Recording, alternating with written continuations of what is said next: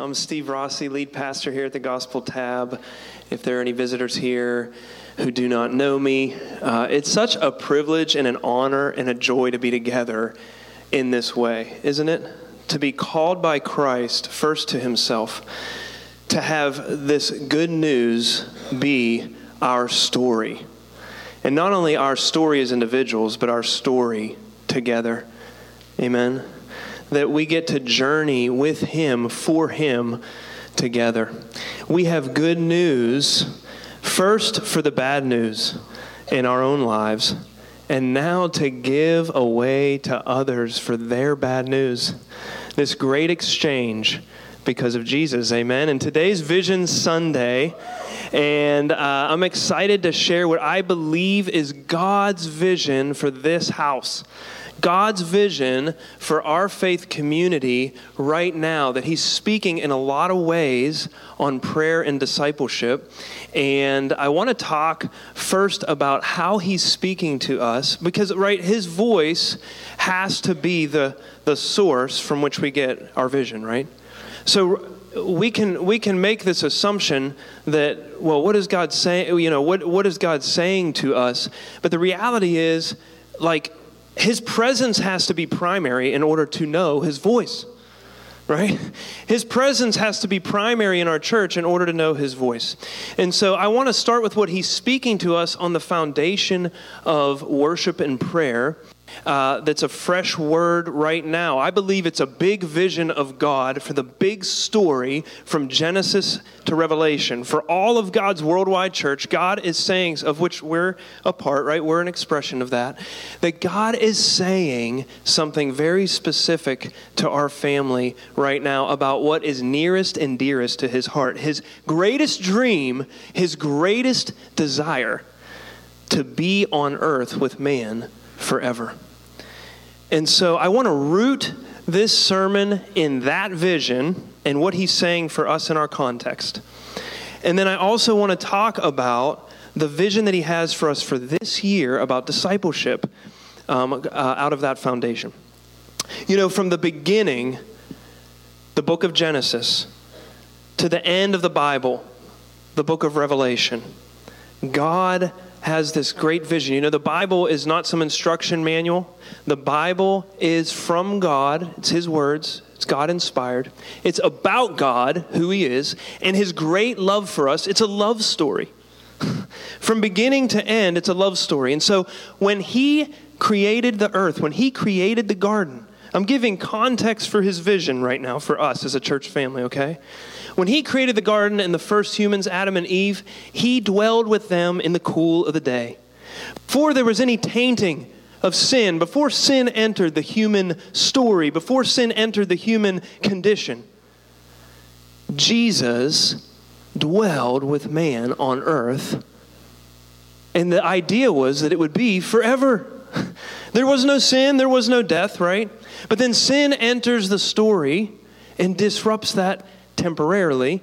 Moses, the story picks up, Moses is the leader of God's people, Israel, the people of promise, right?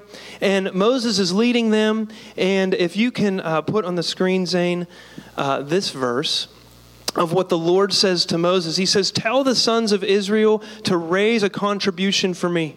From every man whose heart moves him, you shall raise my contribution. Let them construct a sanctuary for me, that I may dwell among them." He doesn't have to do this. He's not doing it because he's needy. Do you know that the Trinity, as in God the Father, the Son, and the Holy Spirit, were completely satisfied in their love, in their union, in their harmony of relationship with one another? They weren't lacking. They weren't insecure. Right? They created us because they love us. They created us to be loved by them and to know the Lord and to experience his love and to know him fully, right? And so, but God chooses. He says, "No, I want to dwell in the Ark of the Covenant, in the Tabernacle of Moses. This is how I'm choosing because I desire it. This is what I want. I want to dwell among my people by my manifest presence," because we know his omnipresence is everywhere, right? So he's talking about dwelling among his people in a distinct way. here, and he's saying, I'm going to move the hearts of some people, and they're going to pay for it. And because he wants them to share his heart for this. Catch this as his vision for us today, because this is about who he is, right? And his love for us, and what his design is to be amongst his people. And so where this whole love story is going, if you can go to the next slide, where this whole love story is going, where it will culminate and be established forever on earth, is the New Jerusalem, about which the angel of the Lord said, the throne of God and of the Lamb will be there, and his servants will worship him. And they will see his face, and his name will be written on their foreheads, and there will be no night there. No need for lamps nor sun. For the Lord God will shine on them, and they will reign forever and ever. This is the big vision, right? This is where it's all going. And so what does the early part of the Scriptures and what does the last part of the Scriptures, where this is all going, Christ's return and him being with us and us knowing him fully, what does that mean for us today? Well, it's no surprise that David, the king of Israel, sometime after Moses, sometime before Jesus, about 1,000 years before Jesus came to earth, David was the king of Israel, and David captured the heart of God. And so if you'll stand with me in honor of God's word, which we'll read from Psalm 132, verses 1 through 9. And there's some weird words in there, and we already read a lot together as a public scripture reading. So I'll read this out loud myself. Remember, O Lord, on David's behalf all his affliction, how he swore to the Lord and vowed to the Mighty One of Jacob, surely I will not enter my house, nor lie on my bed. I will not give sleep to my eyes or slumber to my eyelids, until I find a place for the Lord, a dwelling place for the Mighty One of Jacob. Behold, we heard of it in Ephrathah. We found it in the field of Jar. Let us go into his dwelling place. Let us worship at his footstool. Arise, O Lord, to your resting place, you in the ark of your strength. Let your priests be clothed with righteousness, and let your godly ones sing for joy. You can be seated. Okay, so Israel's enemy had the Ark of the Covenant in the field of Jar. I remember learning about this when we were in 1 Samuel. I believe John Weber was preaching that sermon. But they had the Ark, and Israel got the Ark back. And the cry of David's heart was, I want to build God a house for his manifest presence in the Ark of the Covenant to dwell, and us to worship and praise him around his presence. And so what he does is he basically brings the ark back to Jerusalem, and he pays what's equivalent today to billions of dollars for musicians and singers to get. So there's the moving of the heart and the paying for it, right? For what God's heart is. David gets something of God's heart. He pays, he invests in what matters to him most.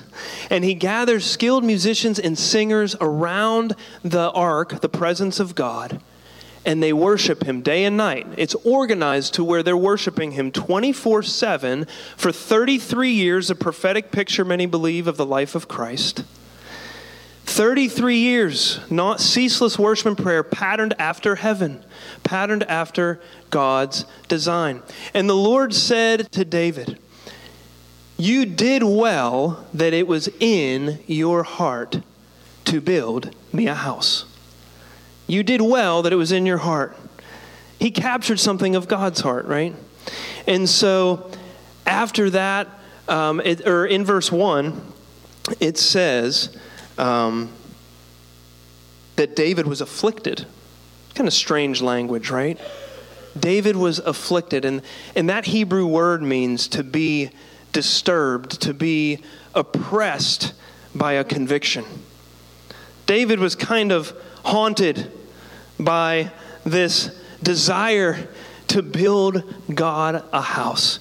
See, he hadn't built him a house, but he did gather around and pitch this tent, this tabernacle, where they would worship and where the ark was.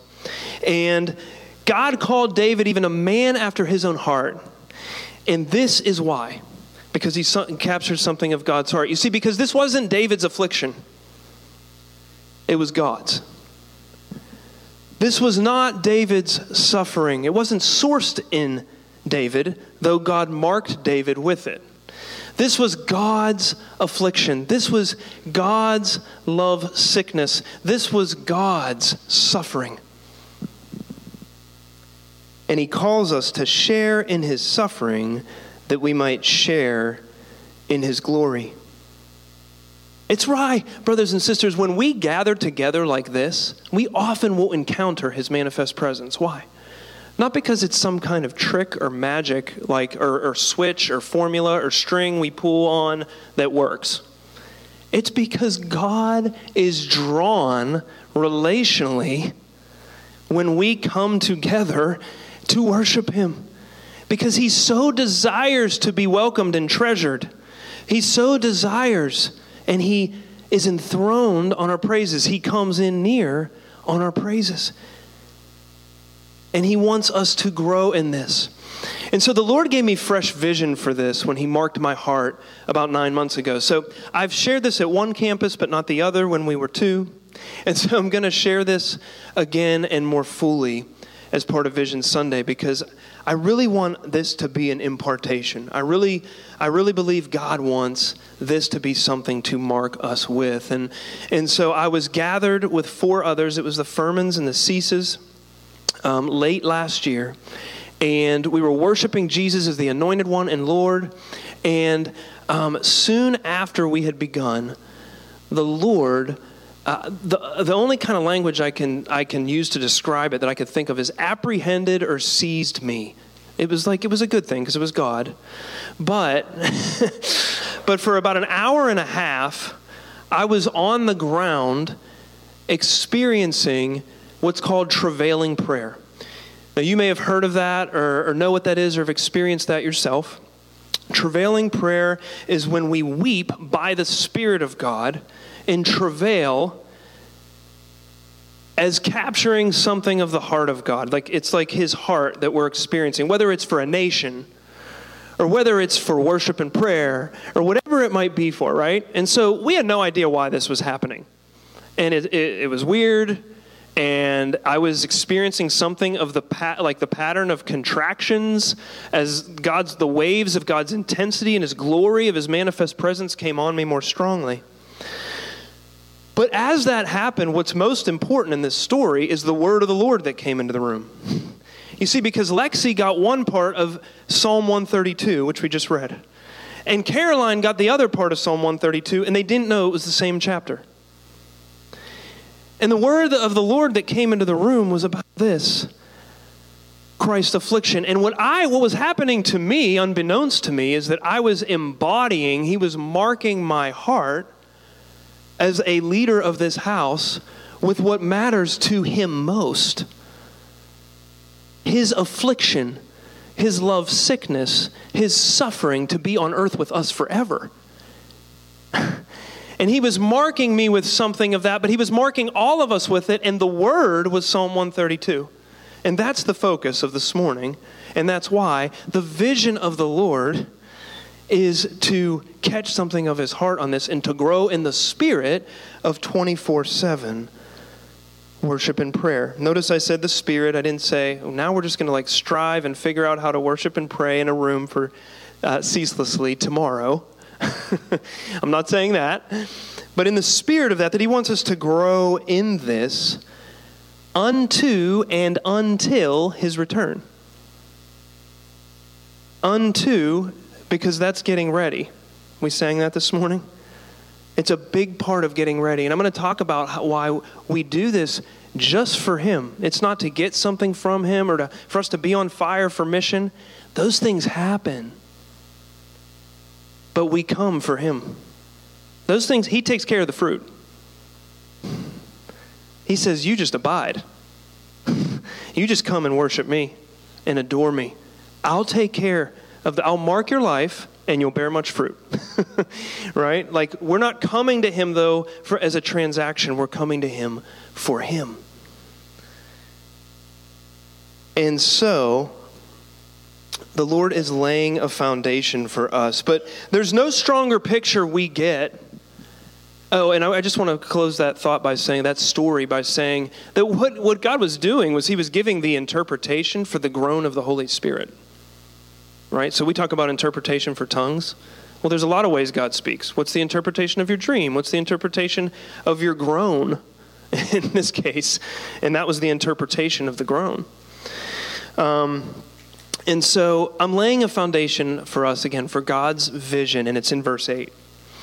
And in verse 8, it says, "Arise, O Lord, to your resting place."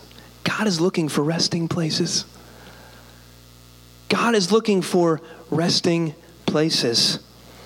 And that's different than he's looking for more churches. He's looking for people who welcome, who treasure, and who consider primary his manifest presence. Because everything flows from the white-hot center of his presence. His love for the lost. The dream he's put in your heart. He'll activate you in it. He'll heal you up and free you up and fill you up to prepare you for that dream. To partner with him in his work in obedience to him. But he's looking for resting places because it's from there that the rest happens. Where his people seek him for him. And I believe that we are one of those places. I believe that God is saying that I'm not saying that like I just think that, to feel good about ourselves. I believe that God is saying, I've found a resting place here. I've found a place who's making my presence primary as a foundation for healthy, equipped leaders to go from here. For multiplication of leaders who are healthy and equipped. For generational transfer, younger generation of folks in a context who can be raised up in the presence and the anointing of the Lord, because he's welcome here. And also unto regionalization, that we will reach, our reach will go farther the more the spirit of 24/7 is true of us as a resting place for the Lord. And I'm going to get practical with that. So let me take this one step further, then I'll be done. I believe that I believe that the Tabernacle of David is the prototype for the New Testament church. And you might say, well, Steve, that's Old Testament. It's not even New Testament. But I want you to consider that the early church, as they were scattered and persecuted and non-Jews started coming to Christ, and they were wrestling with these issues of those groups' customs and practices, and what did it mean for them to be part of this family as the church, the New Testament church, right? This is what James, the leader of the first church in Jerusalem, remembered was prophesied by the Old Testament prophet Amos, if you could put that up on the screen. This is what Amos prophesied about the New Testament church. After these things, I will return, and I will rebuild the fallen tabernacle of David, and I will rebuild its ruins, and I will restore it, so that the rest of mankind may seek the Lord, and all the Gentiles who are called by my name, says the Lord, who makes these things known from long ago. The New Testament church's primary function is to be in the spirit of the Tabernacle of David, in the spirit of 24/7 prayer. And he's giving us his affliction to keep the main thing, that we will be his resting place, because everything flows from his white, hot presence. You remember the words I shared last week about the fire? See, God's saying this right now. He's saying there's a fire on this church, and that will go from this church to the nations. Remember the flags were caught on fire, and the vision that someone had in prayer, and someone had two people had identical visions of fire representing God's presence being on this church. God is saying, you're a resting place. I've found a resting place here. His eyes have looked to and fro, and I'm honored to share his heart. I'm honored to, with you, be a family after his own heart, brothers and sisters. This is good news. what God's doing. Yeah, there's things we still aspire to. I'm not talking about arriving as some kind of, we figured it out. Now we can all go home. I'm talking about, though, that God has found this in us here. He's the one who did it in our hearts, right? So whatever's true of us that's good was sourced by him. We sang about it. He made us free. We got baptized about it. He made us free and gave us new life, right? And there's no greater embodiment of this than Jesus on the cross. Me in a prayer room for an hour and a half is like nothing. Not to make little of what God did, because God did that. But Jesus is the greatest picture on the cross of his affliction for what he desires most.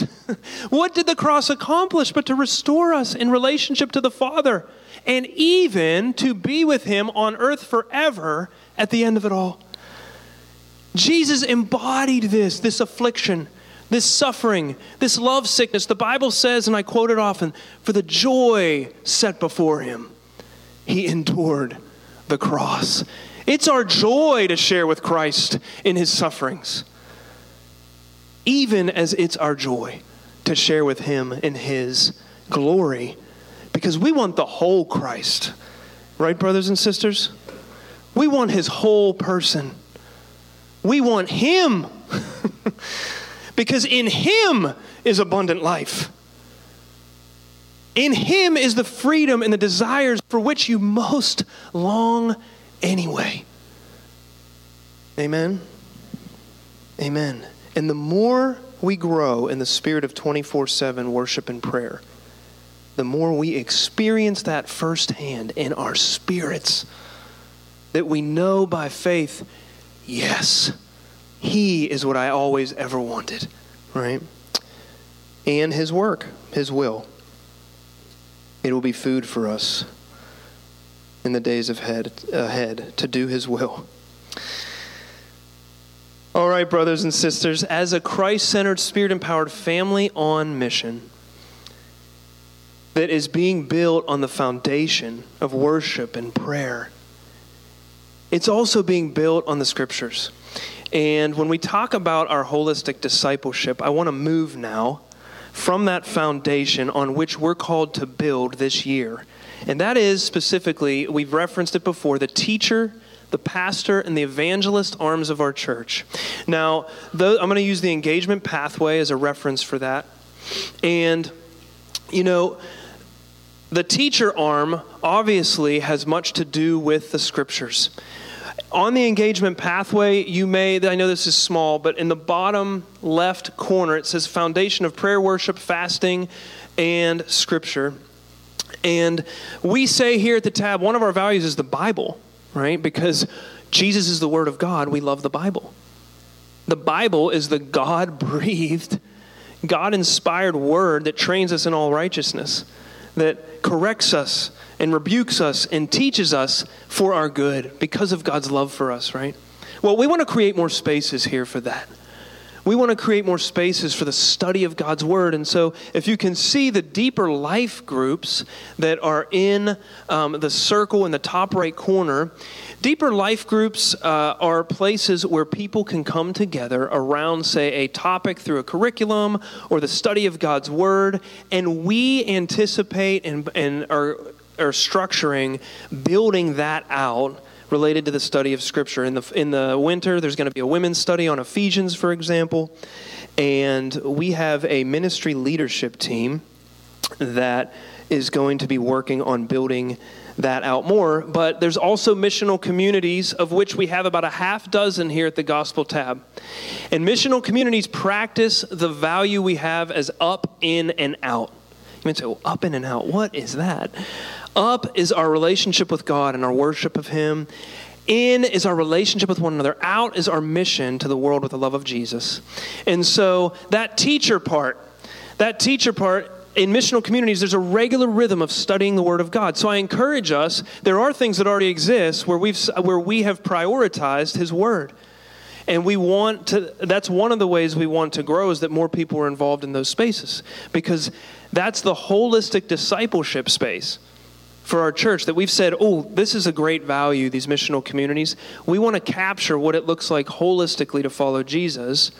One of the ways we do that is studying his word together, and it's more potent, it's more effective to do that in smaller gatherings.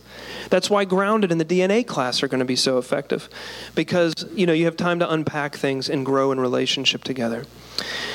All right, and it's also, as we build this out, it'll create more opportunities for our teachers to exercise their gift, the gift they are to us as the body, and more spaces for them to do that, whether it's in the leadership development tracks, which is also in the top right circles, where we have one-off trainings or trainings as part of a pathway towards something, say membership or prayer ministry or something else. We want to create more spaces through that development track for teachers to teach as well.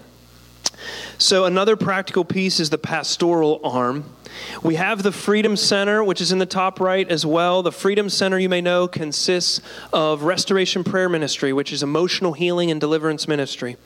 We have partnerships with the Christian Counselors Collaborative, the CCC, and other counseling partners. And so we have these existing spaces for pastoral care and discipleship. We also have pastoral counseling if there's situations that you find yourself in that you just want to talk to a pastor. We have a pastoral staff that would love to come around you in that way. But we also want to build on that, more spaces for care and discipleship through the pastor arm of our church. We want to create spaces for you to experience the love of God. Say that systemic poverty is a part of what you're going through. You just can't get a lift out of that, and you need connections socially. You need connections to things spiritually and financially that to get out of that in a systemic way, in a real way. We want to develop places that come around that. I feel like I'm like a politician, like sharing my plan. That's not what, it just feels weird. But this is, I just felt that all of a sudden, like I'm just sharing. Yeah. But I'm just like, yeah, so we want to build stronger this pastoral arm of our church. And we don't have all the answers to that yet, but we're going to be working on that because we know God's speaking this vision to us for this year. And it's also a place to activate our pastors.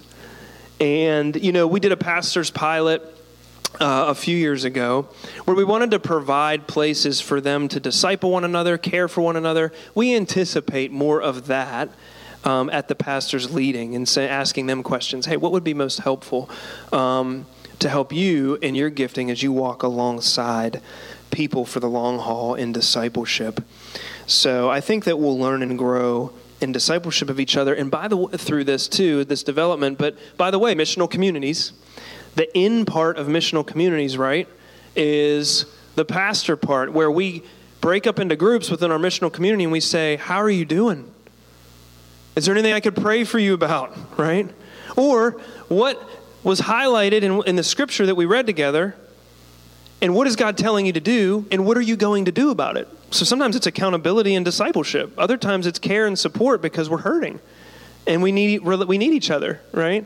So missional communities are a great, I can't overstate missional communities because they're a great holistic way to engage this in the life of our church. Lastly is the evangelist arm as well.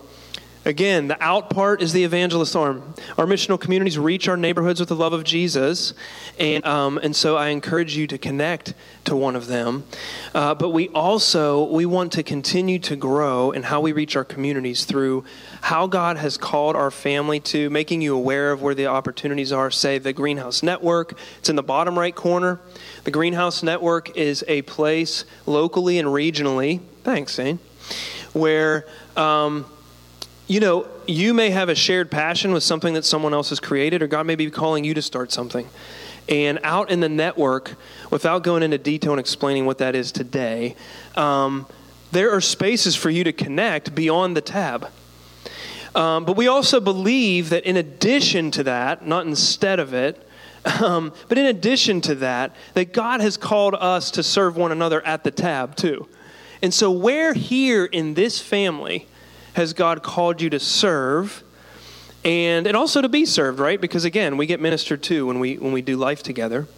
And maybe he's also calling you out there in that way, if it's not, say, a missional community here, and so forth. And so, but through those different ways, we can contextually evangelize. And so there's so many ministries out in the network who are reaching people that we wouldn't otherwise even know. Artists, the coffee shop in downtown Aliquippa, and there's so many. But and there may be ways to get connected there. So those are ways of evangelism. But also, I want to speak to global missions as I close here soon. Global missions, we want to recapture what we had pre-COVID. And so we're going to solidify our partnerships, and we're going to start as early as this summer, a missions trip to the DR. And so that's our hope. And with our partnership there with Mission 2535 in Rick Romano, we have partnerships in Senegal. We have partnership in Spain with the Eatons, who we are their sending church. And so I do anticipate, and we want to see where else has God, there's somewhere in the Dominican that a number of folks know them through different ways. And it's like things like that. It's like, oh, maybe God's speaking on a kingdom connection there that he wants our church family to come around. And so we are developing a team and getting that going, who will also communicate to you more regularly on Sunday mornings about these partnerships. How can we pray for them? How can we give to them? What mission trips, might be going on and things like that. And so we do anticipate growing in these areas this year in particular on this foundation. And so, again, remember the fire catching the flags. I just know that God is speaking this and talking about us reaching nations through our generosity, through our going, and through our prayers. Amen. Heather, would you be able to come and play? I appreciate it. Well, when God's presence is primary, there's a holy fear, wisdom, joy, peace, and prosperity among his people. After David's reign, to circle back to him, Solomon, his son, reigned. And his kingdom, Solomon's kingdom, established on 33 years of ceaseless worship and prayer. Number one, he continued that.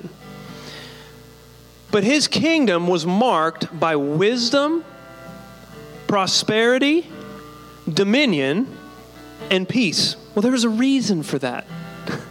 It was established in this context of 24/7 worship and prayer. And David never would build God a house. You may know this story. David didn't get to build God the house that he so desired to build him, but Solomon would. The reason David couldn't build God a house? Because he was a man of war. He was a man after God's own heart, but God was also like, you can't build me. You did well that it was in your heart, but you can't build me a house because you're a man of war. I referenced the cross earlier. Brothers and sisters, Jesus won the ultimate war. Consider David a type of Christ for a second with me. Jesus won the ultimate war on the cross for us to build him a house. For us to build him a resting place. Now all that's left is love. All that's left. And you say, well, the world's pretty much a mess out there. It's like, but when we are activated in the love of the Father here, we bring heavenly solutions to that mess out there, right? And so because Jesus established his throne forever and ever, which, by the way, is called the throne of David. I don't know why. Just the honor in that, though. And the fact that this is so treasured by God in that reality means that we now walk in the wisdom of Christ. The Bible says we have the mind of Christ. We now walk in the prosperity of the things of the kingdom of God. All the glorious riches of our inheritance, all that are Christ's, are ours. We now walk in the dominion, the authority of Christ. Jesus won on the cross. He won back the keys that were stolen from us by the enemy. And because all authority is his on earth and in heaven, we make disciples. We baptize them in the name of the Father and the Son and the Holy Spirit, right? And we go on mission in Christ's love. Because of the foundation of Jesus' throne, we walk in the wisdom of Christ. All hidden treasures of wisdom and knowledge are found in him, and we're in him. We walk in the peace of Christ. The peace of Christ rules our hearts if we want it to, because that's our inheritance. Amen? And verse 9 says that we're clothed in righteousness, that we're clothed in salvation as we worship and sing to the Lord. Experiencing these blessings, right, to be a blessing to our neighborhoods and nations. We are blessed to be a blessing. Let's live in the blessings of the Lord that we can give the blessings of the Lord. Amen. Amen.